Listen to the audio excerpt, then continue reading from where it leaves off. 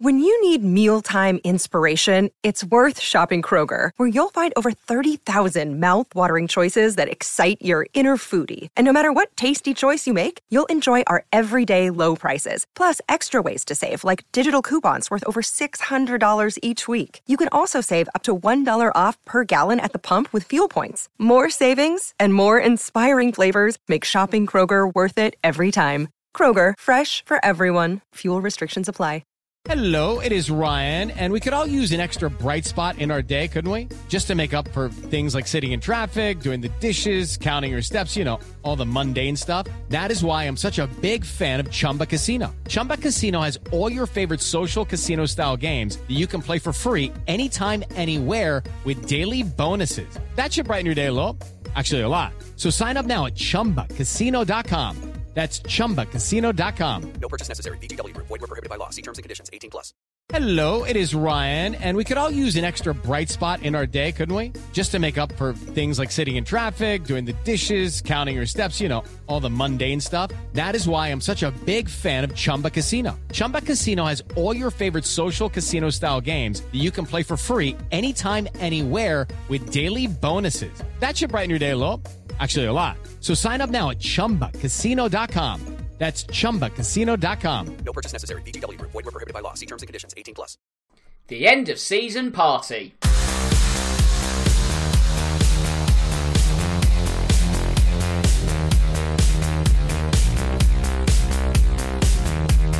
Hello and welcome to episode 49, which is the final episode of this season's Real Football Cast.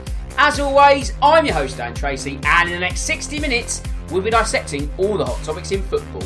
As per usual, we'll be discussing what's been going on in the Premier League over the past few days, while in addition to that, there are also some off-pitch activities that have caught our eye and they'll be getting our attention in the next hour. It's been another incredible week of football, and this week once again got a full house. That means leading the line and wearing the captain's armband is Carl. So Carl, how have you been since we last spoke? Yeah, really good, thanks Dan. We finally got there. You know, it didn't feel like this season was ever going to end. You know, it's been a really interesting one. At one point we didn't think we'd get to the actual end, but we have now. It kind of went reasonably well, didn't it, after the break? So looking forward to chatting everything that's gone on and the fallout from those last matches. Yeah, absolutely. I know what you mean. This season has gone on forever, literally. I think we are at episode 49. There was a 4-week break when I was unwell, so that's more than a year's worth of episodes. We've started so long ago this season. We're nearly at the next one already. But before we do, we have to also introduce your teammate for today, Matthew. So Matthew, of course, a sterling performance these last 2 weeks.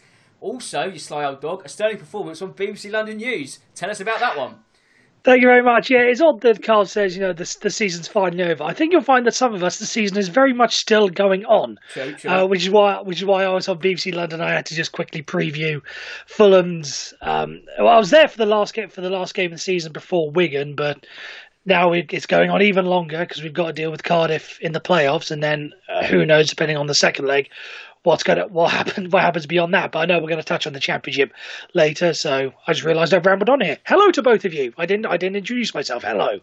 That's absolutely fine, mate. Hold those thoughts, because like I say, we'll get to that at the very end of the show. But before we do that, let's do the social media bits first. We'll be talking into the Abyss once more. So first, if you want to get in touch with me, you can. That's on Twitter, at Dan Tracy, 1983. Also, the podcast has its own account, which is at Real Football Pod. If you want to become a shareholder, all you need to do is follow and join our very elite members club. You can find me via iTunes by searching for Real Football Cast. If you use that platform, don't forget to subscribe so you never miss an episode. And also, if you like us, leave a review so we move up the league table. And if you're not a fan of all things Apple, you can find me on SoundCloud and Audio Boom. While the easiest way to find all the links is by going to realfootballcast.com. Right, for the final time this season, it's time to go live. And where should we go first? Let's go to the bottom of the table and the fallout from the relegation battle. So, Carl, a few weeks ago, we were saying Aston Villa were done and dusted. Credit must go to them for a rather great escape that's now been completed. Yeah, full credit to them. You know, like as you say, Dan, you know, a few weeks ago, I, to be honest, couldn't see the bottom three changing drastically. Felt they'd go. And then they kind of got themselves a nice little run, didn't they, together? Some good results there at the Deaf that have finally seen them stay up. And you'd have to say, you know, all you can do is take your hats off and say, well, never saw that one coming, but you get what you deserve. You know, they've played some good football. They've ground out some good results, and in the end it's gone for them. Results have gone for them as well, and they've managed to keep their head above the line and get another year in the Premier League. And you kind of think, once you can get that first season out of the way, it's then all about kind of making sure you do what you need to do to then suddenly start thinking about having a long-term future in the league. So yeah, they'll be very grateful, but they've earned it. The table doesn't lie. Obviously, I'm sure at some point we might talk about, incidents that happen with VAR related and, Hawkeye, but they've done the job. And I can imagine there were some sore heads on Monday morning in Birmingham.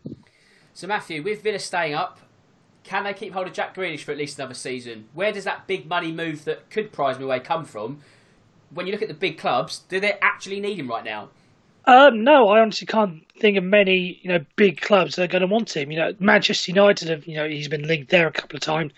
I can't see him moving the likes of Rashford, Martial, Bruno Fernandes, Paul Pogba. I can't see him moving them out of the starting lineup, so there's no space for him there. Arsenal, no, not really. I think they've got their ideas set with Arteta. Man City, no. Liverpool, no. Spurs, I know, is a name that gets bandied around, but you know as well as I do that Dan Levy is not going to spend money, so that's not going to happen. So yeah, there's not really any of the big clubs that are going to want him, and the fact that he's done his job in keeping Aston Villa in the league, so he's worth that big money keeping him in the league. That's really all he's there for, and the fact that he's a Villa fan, it's going to be hard for really anyone to try and tempt him away from wanting to then take the next step with Villa. So no, I can't see him going anywhere, sadly. Well, I say sadly. I really don't care about Jack Grealish and Aston Villa, to be pretty honest. But you get what I'm saying. Yeah, I know what you mean, mate. It's not sad at all. But Carl, with Villa staying up, they spent an awful lot of money. I think it was like 140 million, give or take, across 2 windows. That has meant their sporting director has got the push today. There's meant to be some sort of internal strife, but they can't afford to do that again this time. They're going to have to be smarter with their outlay, aren't they? Yeah, definitely. When you come into the Premier League, it's all about doing smart business, isn't it? I think Matthew might tell you more than anyone when Fulham come up and they kind of went out and spent a lot of money. If you don't get the right players when you spend that money, and they don't come in and have the sort of impact you're desiring, then obviously, as you say, those people making those decisions to bring those players in normally find that they're under the chopping block, and a lot of criticisms coming their way. You could say it's worked for them; they've stayed up.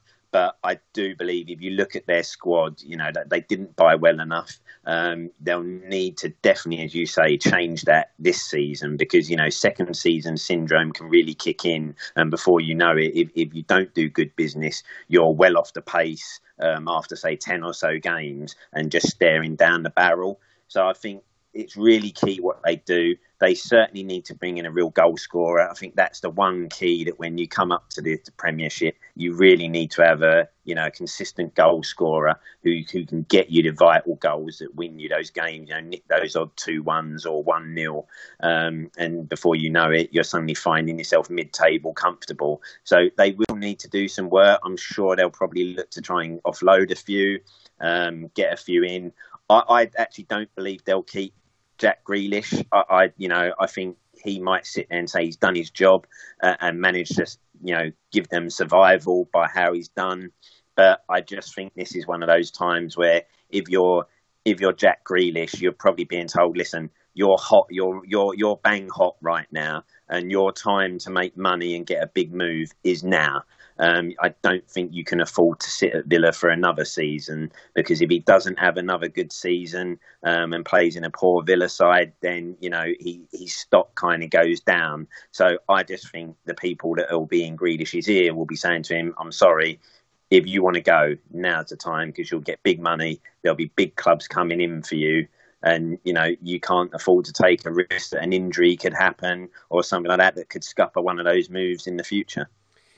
Yeah, I exactly see where you're coming from, Carl, about stock. We talk about Eddie Howe and his stock and timing and getting it all wrong. But I'm just still in the mindset, I don't know where Grealish goes. I think United are too good now that, dare I say, they don't even need him. Had they not finished in the top 4, they might have had more of a rebuild project to do in the summer or the off season, shall we say. What would you say, Dan, about Spurs potentially offloading, say, Ndombele or something like that, and then using that money to go for someone like Grealish as if you like a kind of straight replacement to get him out? Because obviously we see names like Coutinho branded around, but then you think the wages and that are going to be your big off-putter there for a club like us. Whereas with Jack Grealish, you could think, well, you offload someone like Ndombele, use that money to invest in someone like Jack Grealish, who you think, well, yeah, okay, wages might not be a massive issue.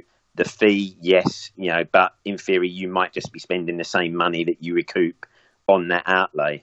Yeah, good point. I think if we were going to do that, I think it might have to be more Dele Alli going out, because then you'd have Ali, Grealish, and Celso arguably fighting over one shirt, and then you'd be really stocking that rank. So I think if you were going to sort of switch that way, I think Ali out, Grealish in would be the more logical move. So I think if there was a top six contender, dare I say, Tottenham are at the front of the queue. I mean, even sort of Leicester, do they sort of try and throw some money at him? Now they need to rebuild, which we'll get to later on. It's an interesting one. We'll also keep an eye on it over the summer, but we also need to keep an eye, Matthew, on Watford, because the decision to sack Nigel Pearson has backfired in the biggest possible way. So the Hornets board released a statement yesterday, 24 hours after the relegation, sort of a swallowing of humble pie, going, yeah, we got it wrong, but that really is a sense of the horses have already bolted.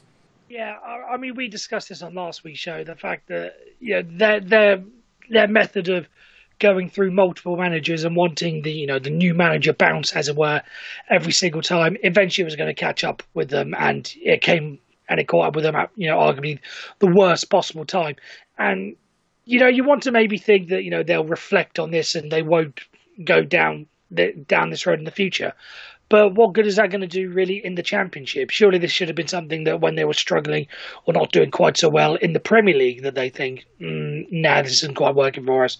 But what can you say? I think, again, as we said last week, are we really surprised with anything that's going on with Watford as it stands? The players gave it a good enough go, but when you're dealing with the chaos and the madness that is the Watford board up above you, there's only so much that the players can really do. Absolutely. So, Carl, now that Watford are a Championship club, does that job become less desirable? Because it's a poison chalice, there's no doubt about that. But with them being a Premier League entity, there's always somebody ready to walk in, take the reins and have their stint, no matter how long it is. With them being a Championship club, has that lustre, that risk, is it really worth the hassle now? I think, like as you say, I think there's always managers who are looking to kind of get back into the game, aren't they? Or looking for the next challenge. And I think the one good thing Watford possibly have going for them is that they kind of are a household name, aren't they, in terms of, English football. So I still think there's, a lot of appeal there, and someone will think that they can go there and possibly get them back up on the first attempt, dependent on obviously who they can keep. I don't see there being a massive fire sale there, and many players demanding that they want to go. So I think they can look to possibly keep the majority of that squad, and then obviously just add to it. So I think it's still an appealing job, and I think there will be plenty of people who would go, if Watford come to me, I'd be more than happy to kind of have a go. Great ground, some decent facilities. Obviously you've got the parachute payment, so there is some money there. I guess the one thing that you probably think might put people off, and maybe if I was a manager, it would be the one thing that I would be really dubious about, is the way that the board work, and potentially how long you could be there, what sort of backing you're going to get. And obviously you've seen how ruthless they are. So you kind of know, well, I'm not going in with people who will be my best friend if things turn a little bit sour or we go through a bad spell. They're not going to show much patience. So maybe that's the only thing I think that could put someone off. Carl, does that mean you're not throwing your hat into the Vicarage Road ring? Oh, I'll happily do it, mate. Trust me. I'll happily do it for a lot less money than probably someone like, say, Mark Hughes or some of those managers who go round the roundabouts. And also, what's the worst that can happen? I foul, I get a big payoff then. So I'll definitely put my hat in the ring. I will send my Football Manager CV over to Vicarage Road today. They can have a look. Pretty impressive, I have to say. So, yeah, I'm in. Count me in. There you go. You heard it here first, an exclusive. So, Matthew, we're focusing on Watford, but we shouldn't really forget that Bournemouth actually posed the biggest threat on the final day to Aston Villa. They got the better of Everton, but really, that performance was just too little too late, wasn't it? Yeah, took the words out of my mouth, too little too late. And, you say to like Bournemouth haven't exactly been too bad over the past couple of again, similar to Watford, they gave it a good go. You know, go back to the result a couple of weeks ago. I can't remember who it was. It may have been West Ham, where they had the goal that was margined offside taken away from Bournemouth, and then they went up the other end and scored. I can't remember who it was. Southampton. Thank you. I knew it was someone. So they have been close. They have been, trying. They have been trying to get there, but they just kicked into gear just a little bit too late, unfortunately. And there are other circumstances surrounding it, which I know we're going to get into later, so I'll leave until then.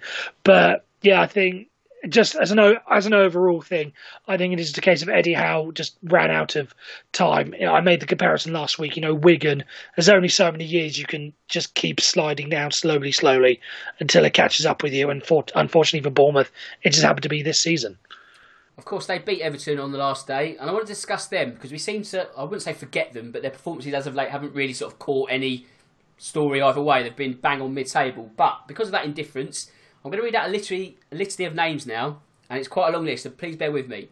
Ashley Williams, Yannick Bolasie, Morgan Schneidlin, Davy Klaassen, Sandro Ramirez, Wayne Rooney, Gylfi Sigurdsson, Nikola Vlasic, Cenk Tosun, Theo Walcott, Fabian Delph, Alex Iwobi, Moise Keane.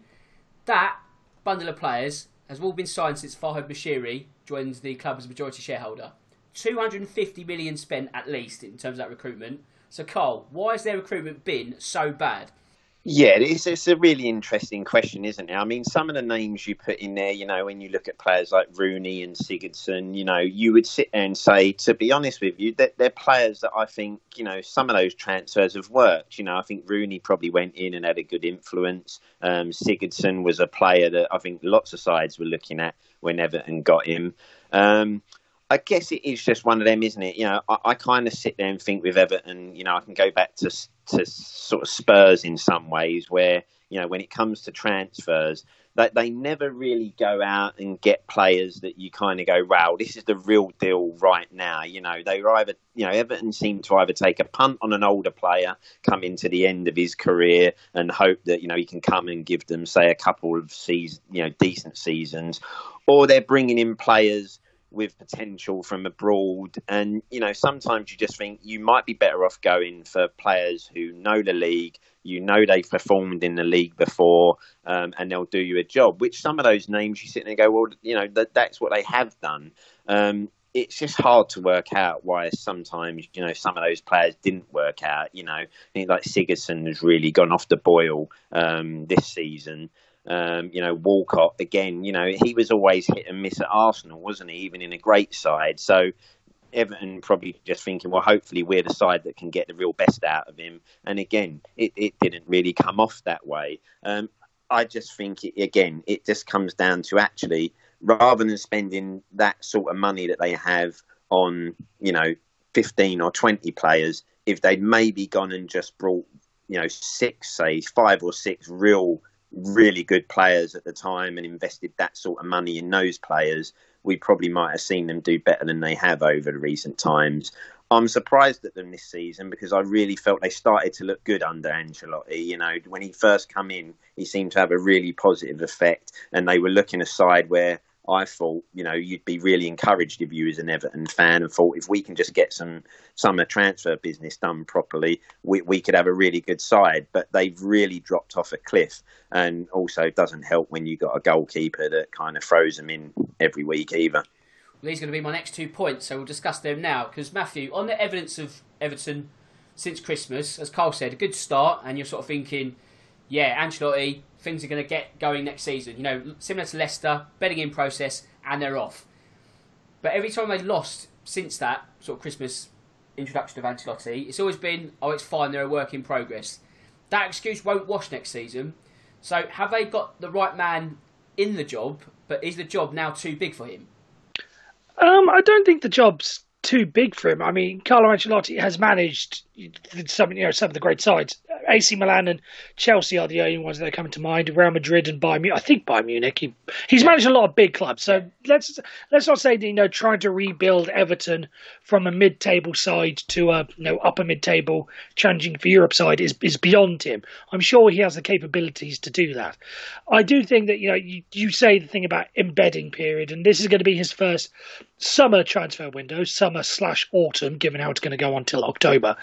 So he is going to have the chance to, hopefully spend some money, because you'd assume, that the Everton owner is going to back him the same way he has the previous managers. And if he does that, then I'd trust Ancelotti to make the astute signings, as it were, to maybe take Everton forward. So no, I don't think it's too big a job for him. But I would say I don't think that Ancelotti was the right appointment for Everton in the first place, because I know it was around that time in December it was basically the two big names out there were Ancelotti and Mikel Arteta. And, Ancelotti went to Everton and Arteta went to Arsenal. I think ideally those roles should have been swapped, because I think Ancelotti would have been better at Arsenal in trying to, invigorate and try to get stuff done now, as it were, try to get into the Champions League and progress in the Europa League. Whereas Mikel Arteta, for a club like Everton, not just because it was his first job in management, so you get that little bit of progress, as it were, from assistant at Man City to full-time at Everton. Then he goes on to Arsenal. I just think that would have been a more appropriate setting for them to look towards the future rather than Ancelotti, who I can't see being there for 5-6 years. But in the 2 or 3 years, maybe, I could see him doing a very good job in taking the team forward. It'll be interesting to see how much forward they can go. And Carl, if they are to go forwards, do they need a new goalkeeper? You just touched on Jordan Pickford. For me, I think he's becoming too much of a liability now. Yes, he's still got that World Cup gleam, but even that is starting to lose its shine really quickly. So do they have to look at a new goalkeeper? Yeah, this is a real interest. Like I say, for me, he's just kind of mirroring Joe Hart, to be honest, in the way his career seems to be going at the moment. Burst on the scene and kind of, getting a really good reputation for himself and looked a good goalkeeper. Obviously, then you say you have the World Cup and the penalty save and you're thinking, wow, yeah, this guy could be a great keeper. But I just, like I say, for me, from what you hear, I just think he's one of those keepers who trying to just be too erratic and too clever sometimes, and maybe a little bit loves himself a little bit too much, maybe too confident in his abilities, and actually he just doesn't concentrate the way that he should do during games. And that is leading to what you're seeing now, which is shots that go through your hands, or you don't really get behind it properly. You're suddenly thinking, when you go to pick a ball up and you're too busy thinking about who you're throwing it to or who you're distributing it to, and then actually you forget to hold the ball, and next thing it's through your legs and you've cost your team a goal. I do think he's got to be really careful, and I do think if you were someone, I don't know, family or advisors, I would have to say to him, listen, you're in real danger with your performances right now to becoming, as you said, Dan, considered a liability and actually losing all the hard work you've done to get up to here and the way you're thought of as a keeper. And you might need to really start working harder on concentration and stuff like that, because I could see someone like Ancelotti thinking, if this guy is going to throw some in every game, then I might need to make a change and bring in a more solid number one, because that is where it all starts, a good solid spine, and that a lot of the time begins with a good solid goalkeeper. So I do think he is at risk of, really starting to slip down the pecking order. As we said, if there was a Euros right now, after this season's finished, he wouldn't be my number one. So he's already possibly lost that place. So he does need to be really careful. Matthew, is there a sense that he's had too much too soon? Obviously, burst onto the scene at Sunderland, was one of their only shining lights in their relegation season. Big money move to Everton, England number one, all of that. So does he perhaps need a bit of mentoring? Does he need a spell on the bench somewhere? Because he's only really been playing first team football. His rise has been quite high, quite fast. Is there a bit of grounding that's needed? You say bit much too quickly. It's been 3 years, hasn't it? Because he was relegated. Because Sunderland were relegated in 2016-17, so he'd have been the starting goalkeeper in 2016. We're going on to 4 years now. I don't think he's necessarily been rushed onto the scene. It's not like let's see if we can find an example. I can't really find. Okay, like Wayne Rooney, for instance, was arguably rushed onto the scene because he was an England international within about 2 months of making his Premier League debut for Everton. There's an incidence of someone being rushed. Jordan Pickford, no, I think it's a reasonable progression in terms of his career. I just think that maybe he's just being found out for not being quite what... It's not really his fault. I mean, the England goalkeeping position wasn't exactly the greatest a couple of years ago because Joe Hart was on the decline, and who else? There really was no other option. So it's a bit of a tough one. But I don't think he's been rushed. I think maybe no, I don't think he has been rushed. Sorry to say that in a less than straightforward manner, but right. no, I think he's been fine. Okay, that's absolutely fine. So let's go back to Bournemouth then, because this is the hot topic of today, Tuesday. And it seems they might not take their relegation lying down. Cole, I said a few weeks ago that the Premier League, the last thing they would have wanted is that Hawkeye error to have any bearing on the relegation battle. Unfortunately, their worst fears have come true.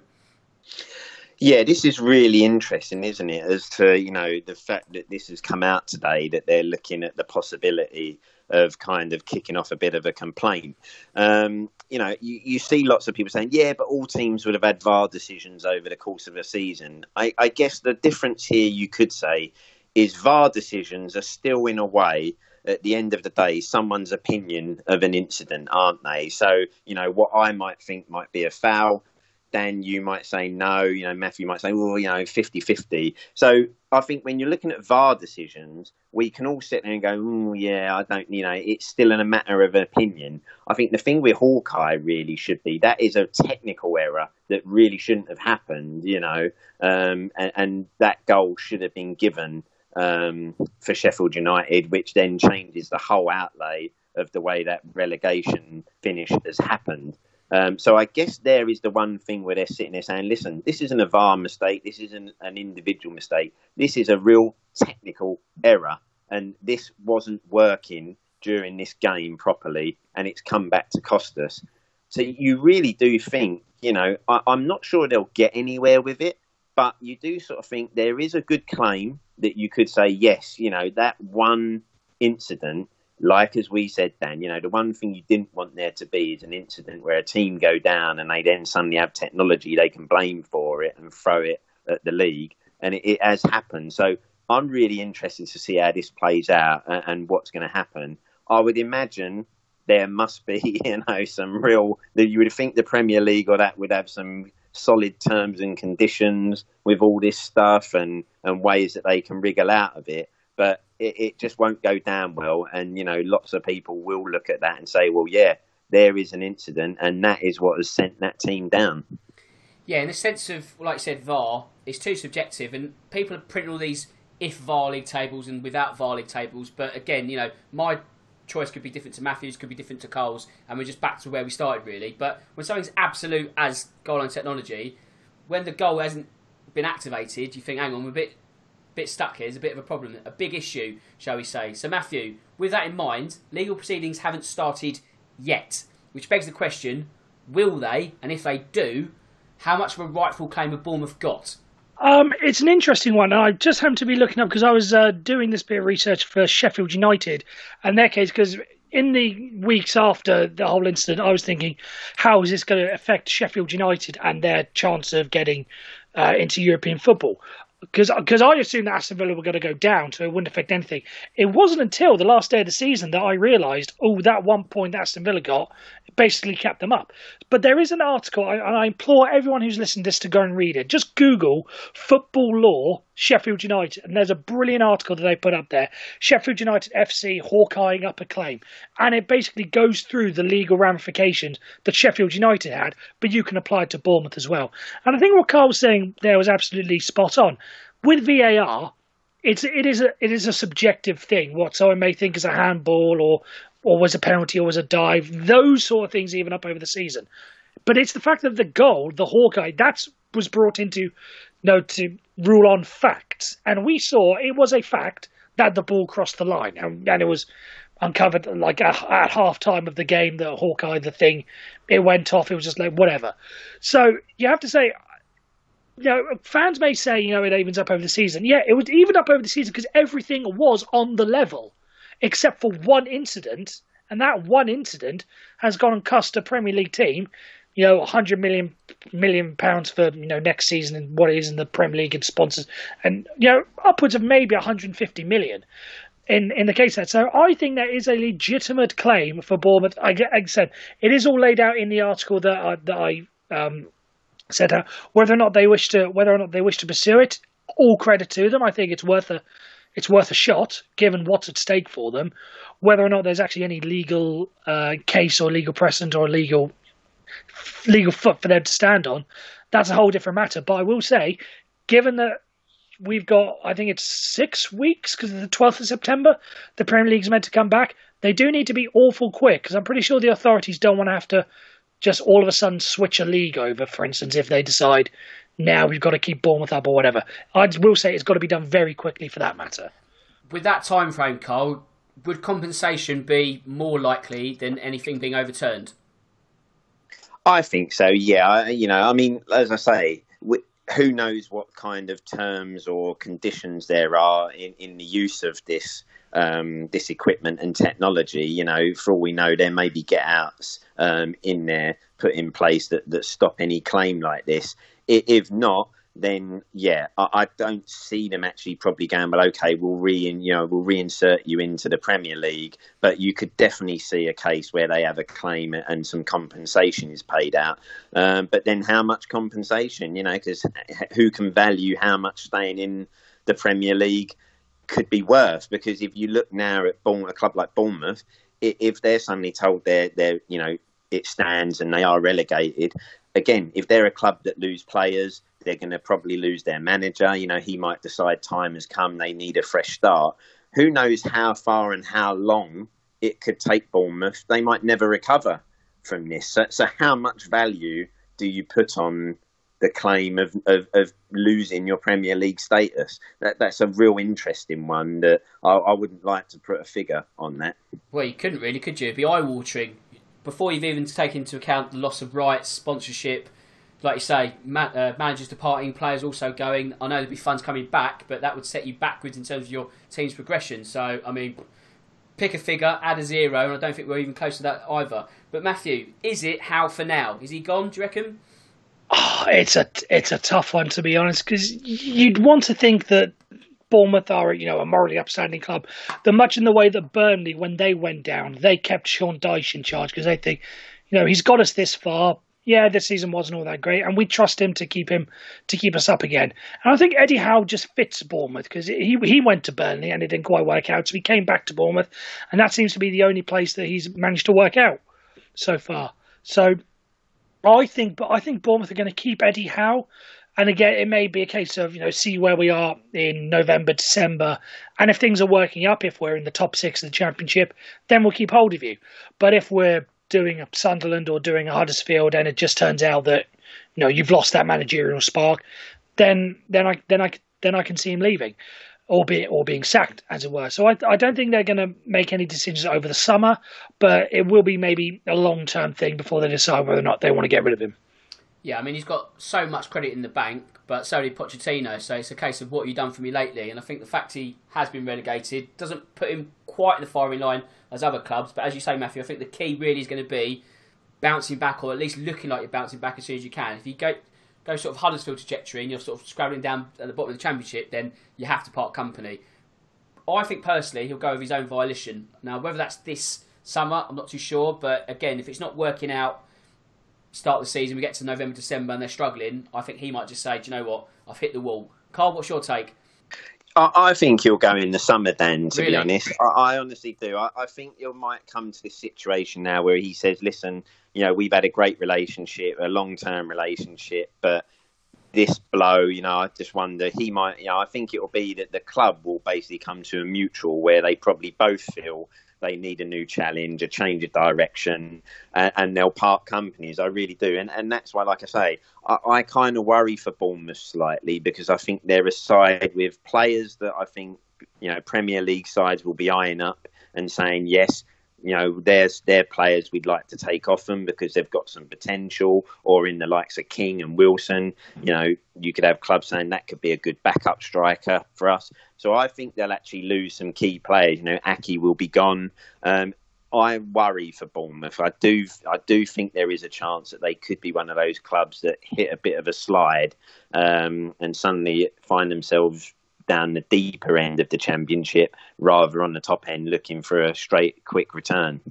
Matthew, is it true they've also shelved stadium plans? I don't know if it was a move or making the Vitality bigger, but I think a mixture of relegation and COVID has stopped that plan. So that's, again, another sort of revenue stream they were hoping for in the next couple of years, starting to dwindle, or actually not really being a thing at all.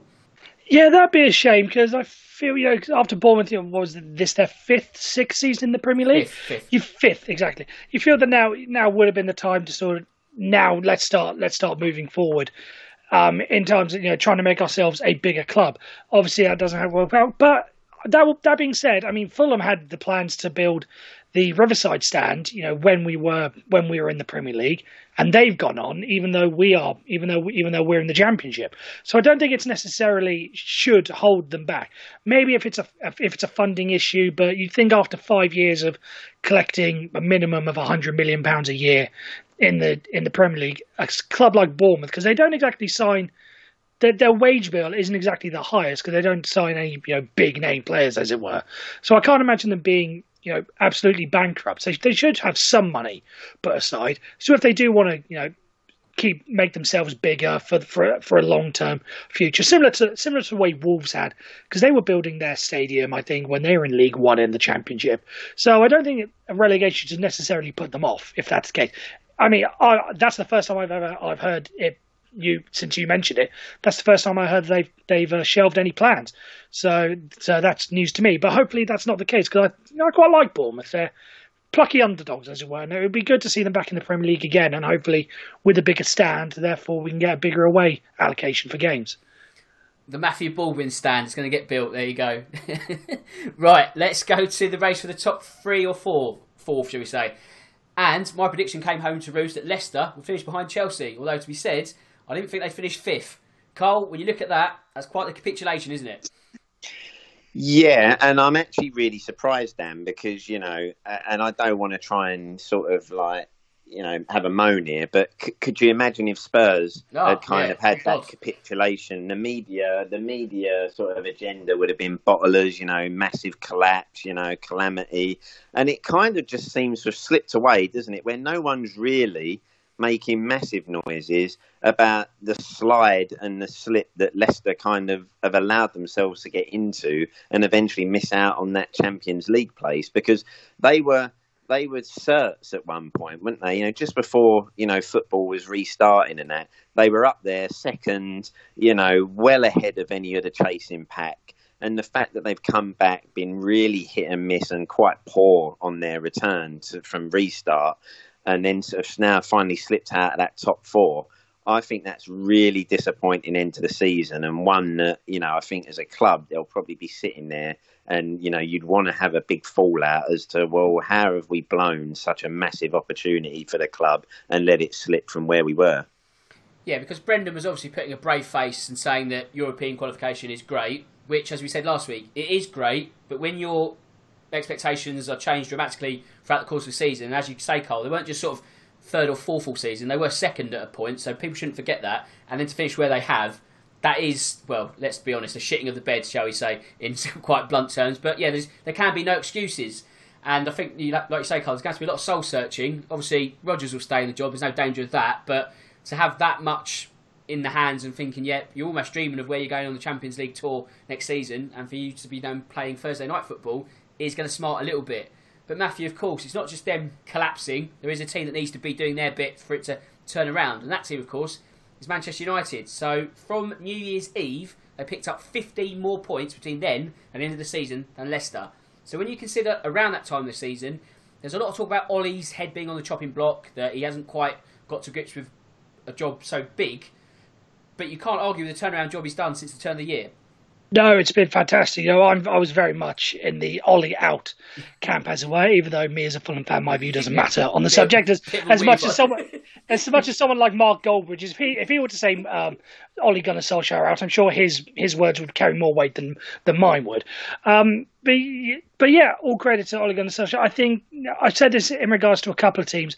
I think there may just have been a little bit of realisation at some point during the season of hang on, we're Man United, we're the biggest club in world football, or whatever it is, biggest club in England, definitely.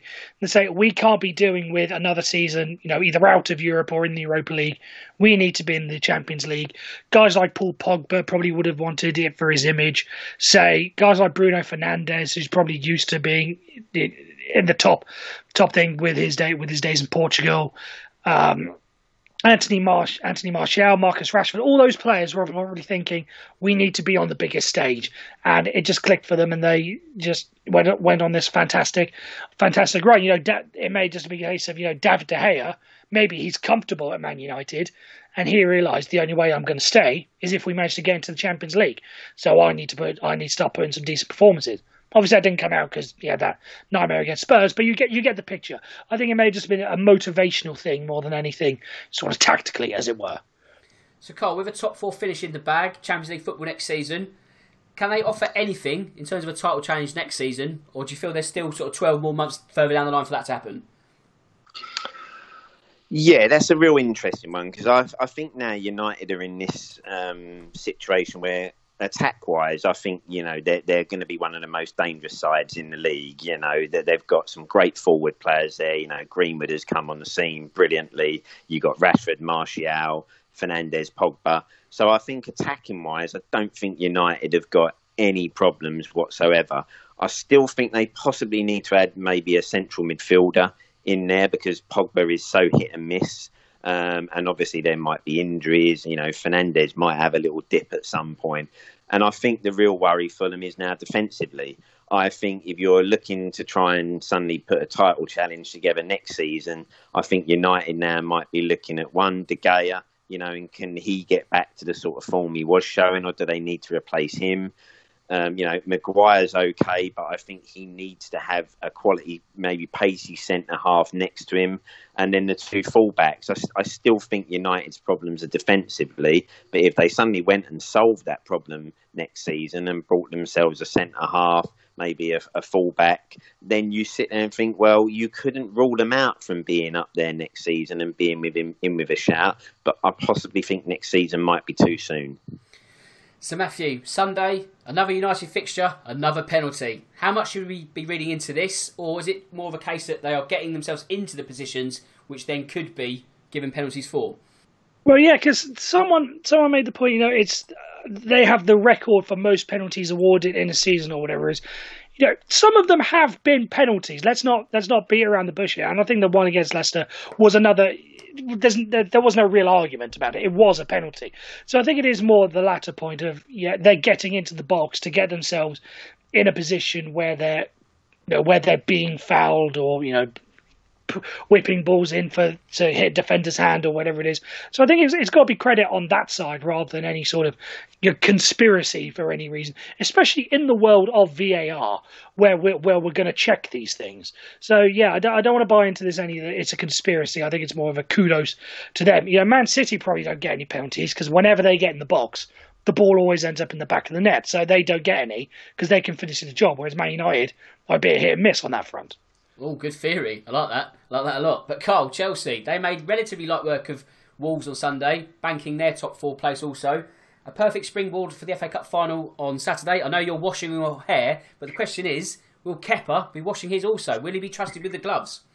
Yeah, interesting, isn't it? I kind of, you kind of sit there and think, he's again another goalkeeper that I think if you look to where Chelsea are going to, or maybe will want to look to improve next season, could be the goalkeeper, because again, he's had a very suspect end to the season. And I know, speaking to some Chelsea fans, they're not big fans of him down there. He's not a fan favourite. I think he probably will get the gloves. I think he'll be in goal. I think obviously that Champions League place, will send them into the final in good spirits. And I can probably see them actually getting the win over the line at the weekend and just being maybe too strong for Arsenal. But you'd have to say overall a good first season for Frank. They've got some good young talent down there.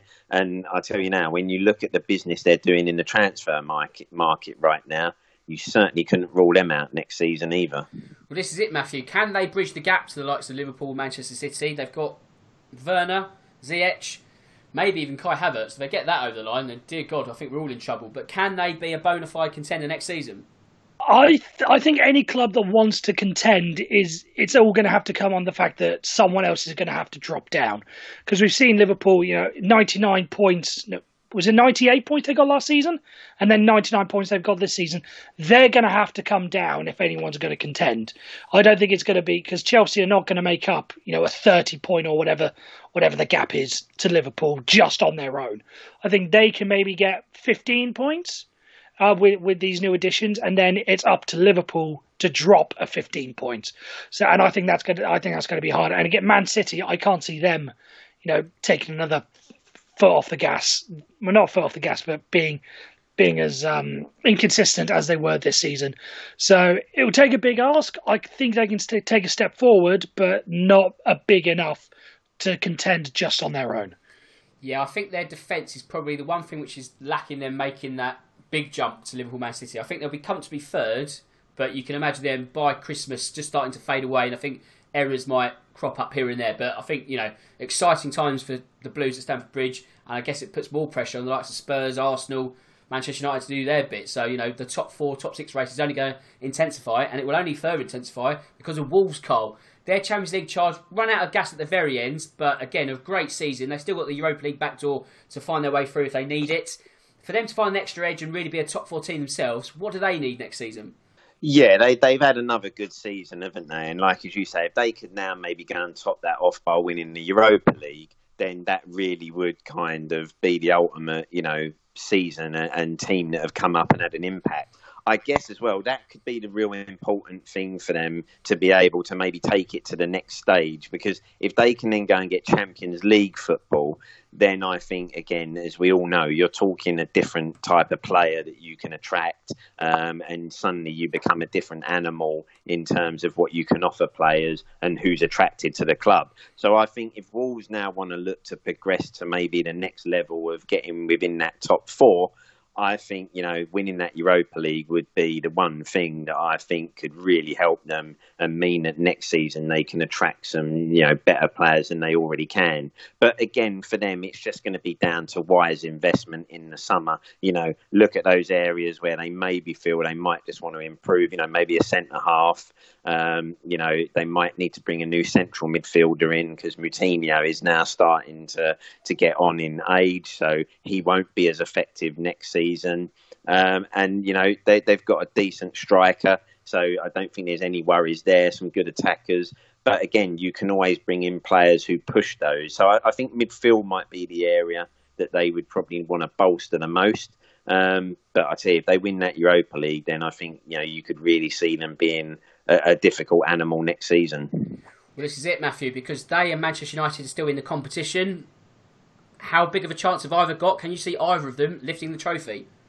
I think both sides have got a real good chance of lifting it. I'd still put Inter Milan just as favourites, but I honestly wouldn't be surprised. I think at the start of the season I said the Wolves had the chance to go far, because I think they're a side that are sort of built for European football and nights like Thursday nights. So I could very well see them going far. And one thing I will say, if they do manage to take a step up as they were and get into the Champions League and attract a more high-class caliber players, hopefully they can get a new goalkeeper so Rui Patricio can get that number 11 off his back. That's really been bugging me. But I mean, I understand. I understand it was like because one of their goalkeepers, I forget, was it Carla Kamey? Yes, that's right.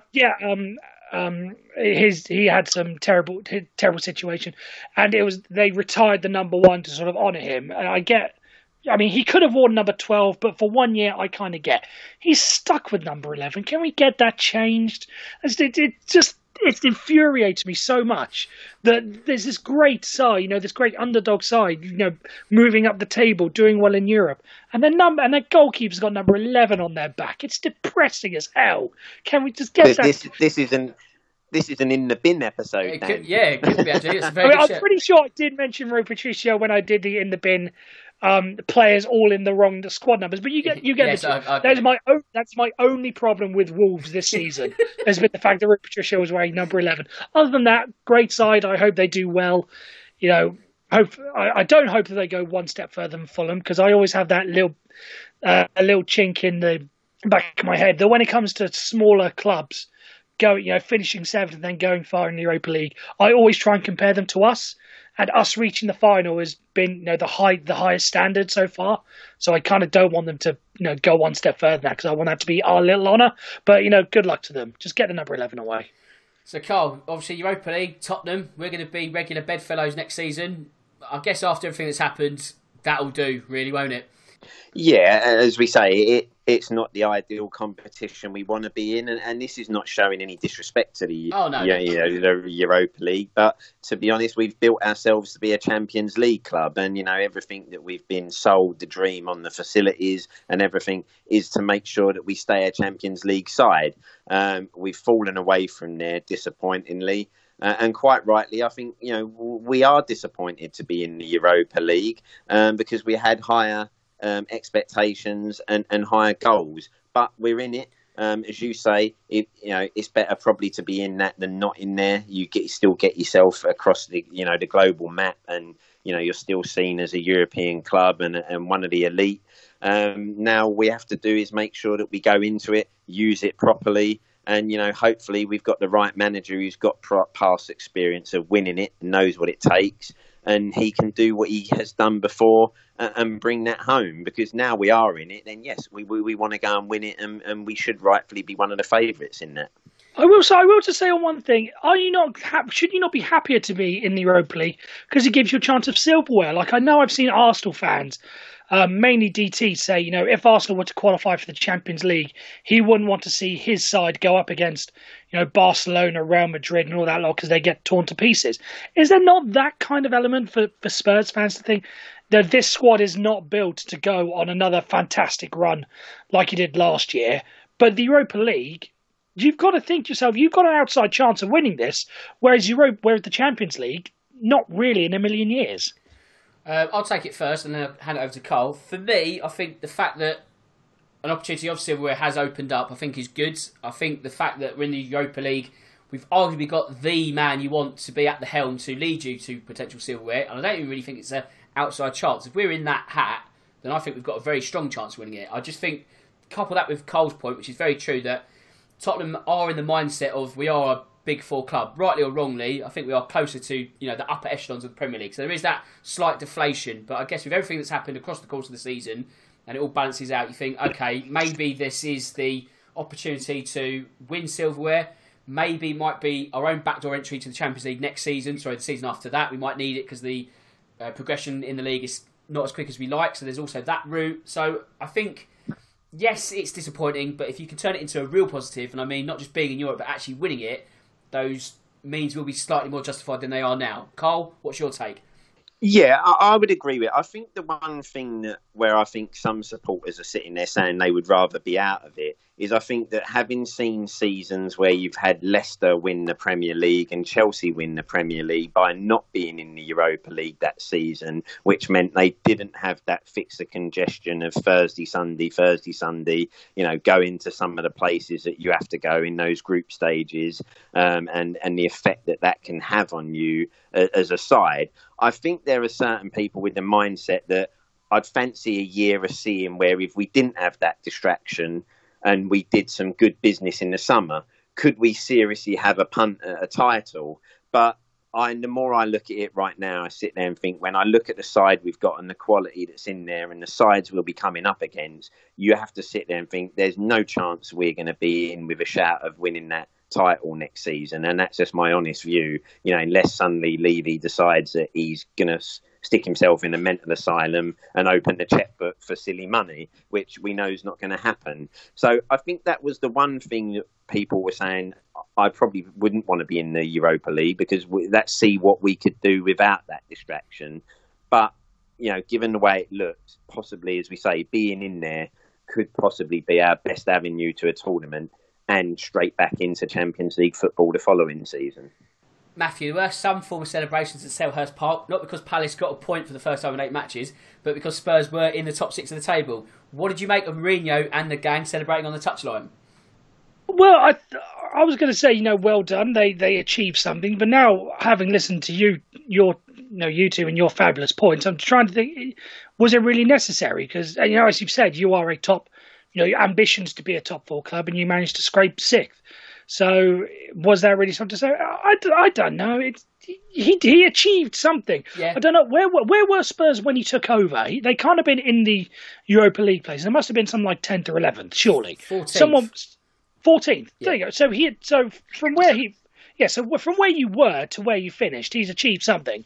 But so I was initially happy, but having listened to your time, I'm thinking, maybe he could have just a bunch of handshakes around the ground rather than a full-on celebration. But all played. All fair credit to him. He's done a fantastic job, and for your sake more than anything else, I hope that he continues that next season.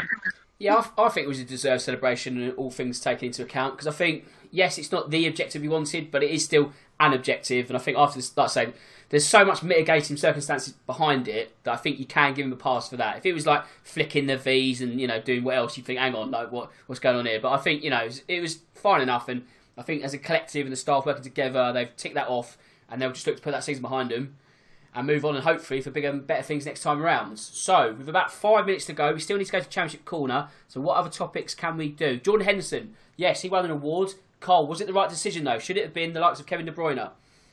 Yeah, it's a hard one, isn't it? I think Henderson has had a really good season. And that's just with his club and the impact that he may have had there. I, to be honest, think it's a bit of a stretch to say that he's been the best player during the Premier League season, because when you look at the kind of things that other players like De Bruyne and that are doing week in, week out, then for me, I would personally put that guy above Henderson. But I'm sure, with inside the Liverpool camp, you probably can't underestimate or estimate how much of an impact that guy has. He's probably been a key point of driving them on and being a great captain. But in terms of the whole Premier League season, for me, he wouldn't have got my vote on that award.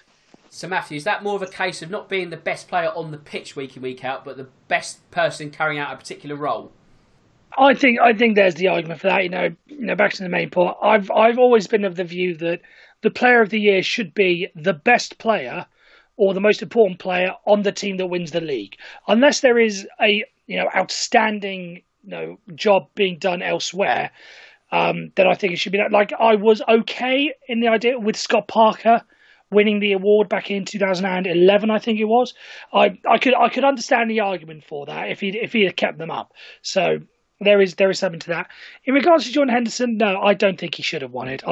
It was Kevin De Bruyne, I think, far and away, just the best player. There are some times where you have to say the work that he's done, again, just was far and away better than what anyone else managed to do this season. So, I think Kevin De Bruyne can feel rightly robbed on this occasion. Right, very quickly to Selhurst Park. Carl, Roy Hodgson, 1 point out of 24. Do they now push the ejector seat and get Sean Dyche in the summer?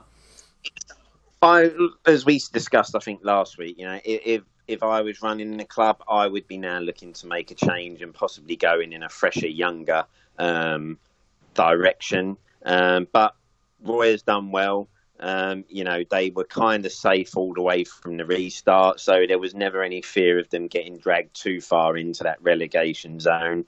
I guess it just now depends on how adventurous the Palace board want to be and where they see themselves going in the next, say, 5 or 2 or 3 years, maybe even 5. But I think, the great manager that he's kind of been, great manager, steady manager that he's been, I think time has come where if it was me, I'd be looking for maybe a younger, fresher ideas and looking more forward for the future.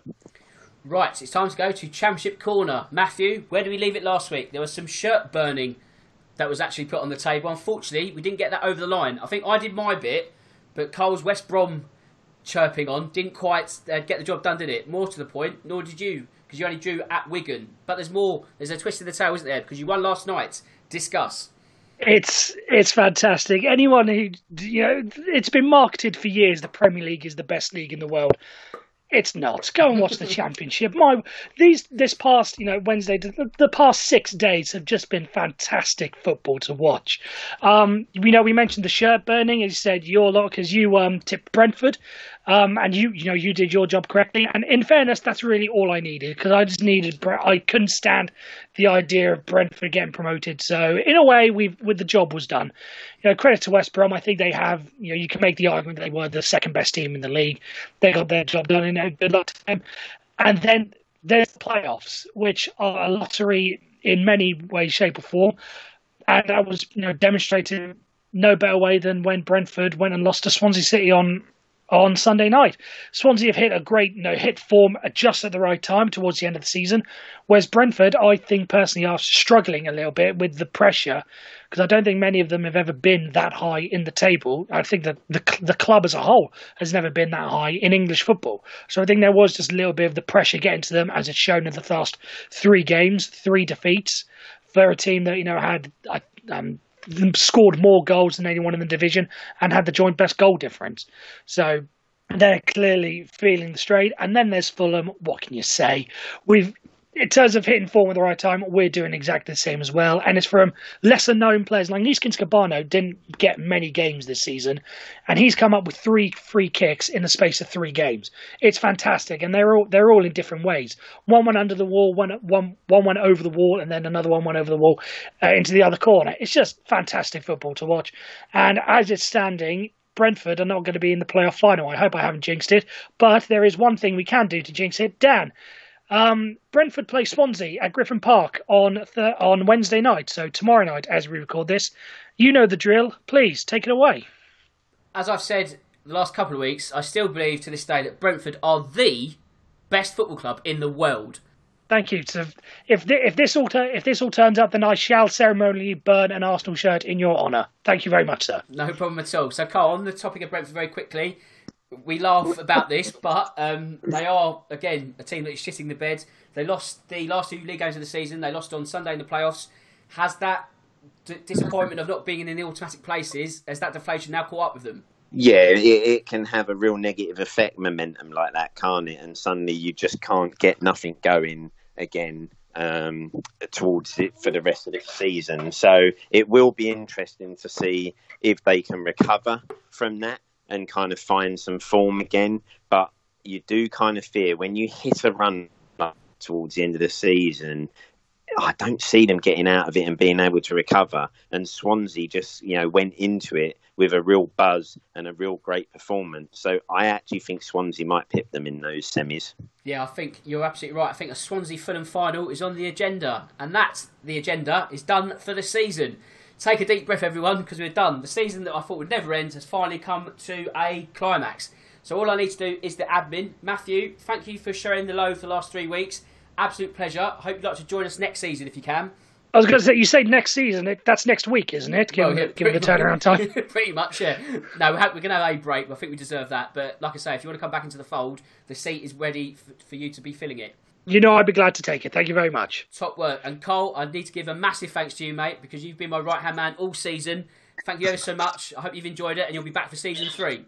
No worries, Dan. It's been an absolute pleasure, mate. I really enjoy this every Tuesday and chatting all things football with you guys, and definitely up for coming back again for season 3. Like Matthew said, starting in about a week or so. So, yeah, no, I'm definitely on board, mate. Top man. Like I say, in all seriousness, I think we're going to take a few weeks off. I need a few weeks off just I've got podcast fatigue, so I need to sort of get fresh for September. So if we look to come back September, ready to go again, why not? Let's have another 3rd season. So with that said, it just leaves me to say that my name's Dan Tracy. This is the Real Football Cast, and until, a few weeks' time, goodbye.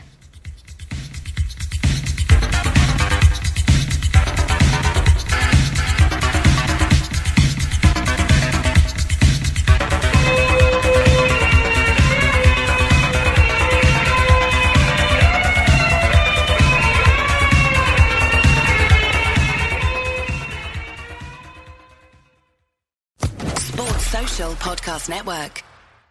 Hello, it is Ryan, and I was on a flight the other day playing one of my favorite social spin slot games on ChumbaCasino.com. I looked over at the person sitting next to me, and you know what they were doing? They were also playing Chumba Casino. Coincidence? I think not. Everybody's loving having fun with it. Chumba Casino is home to hundreds of casino-style games that you can play for free anytime, anywhere, even at 30,000 feet. So sign up now at ChumbaCasino.com to claim your free welcome bonus. That's ChumbaCasino.com and live the Chumba life. No purchase necessary. VGW Group. Void where prohibited by law. See terms and conditions. 18+.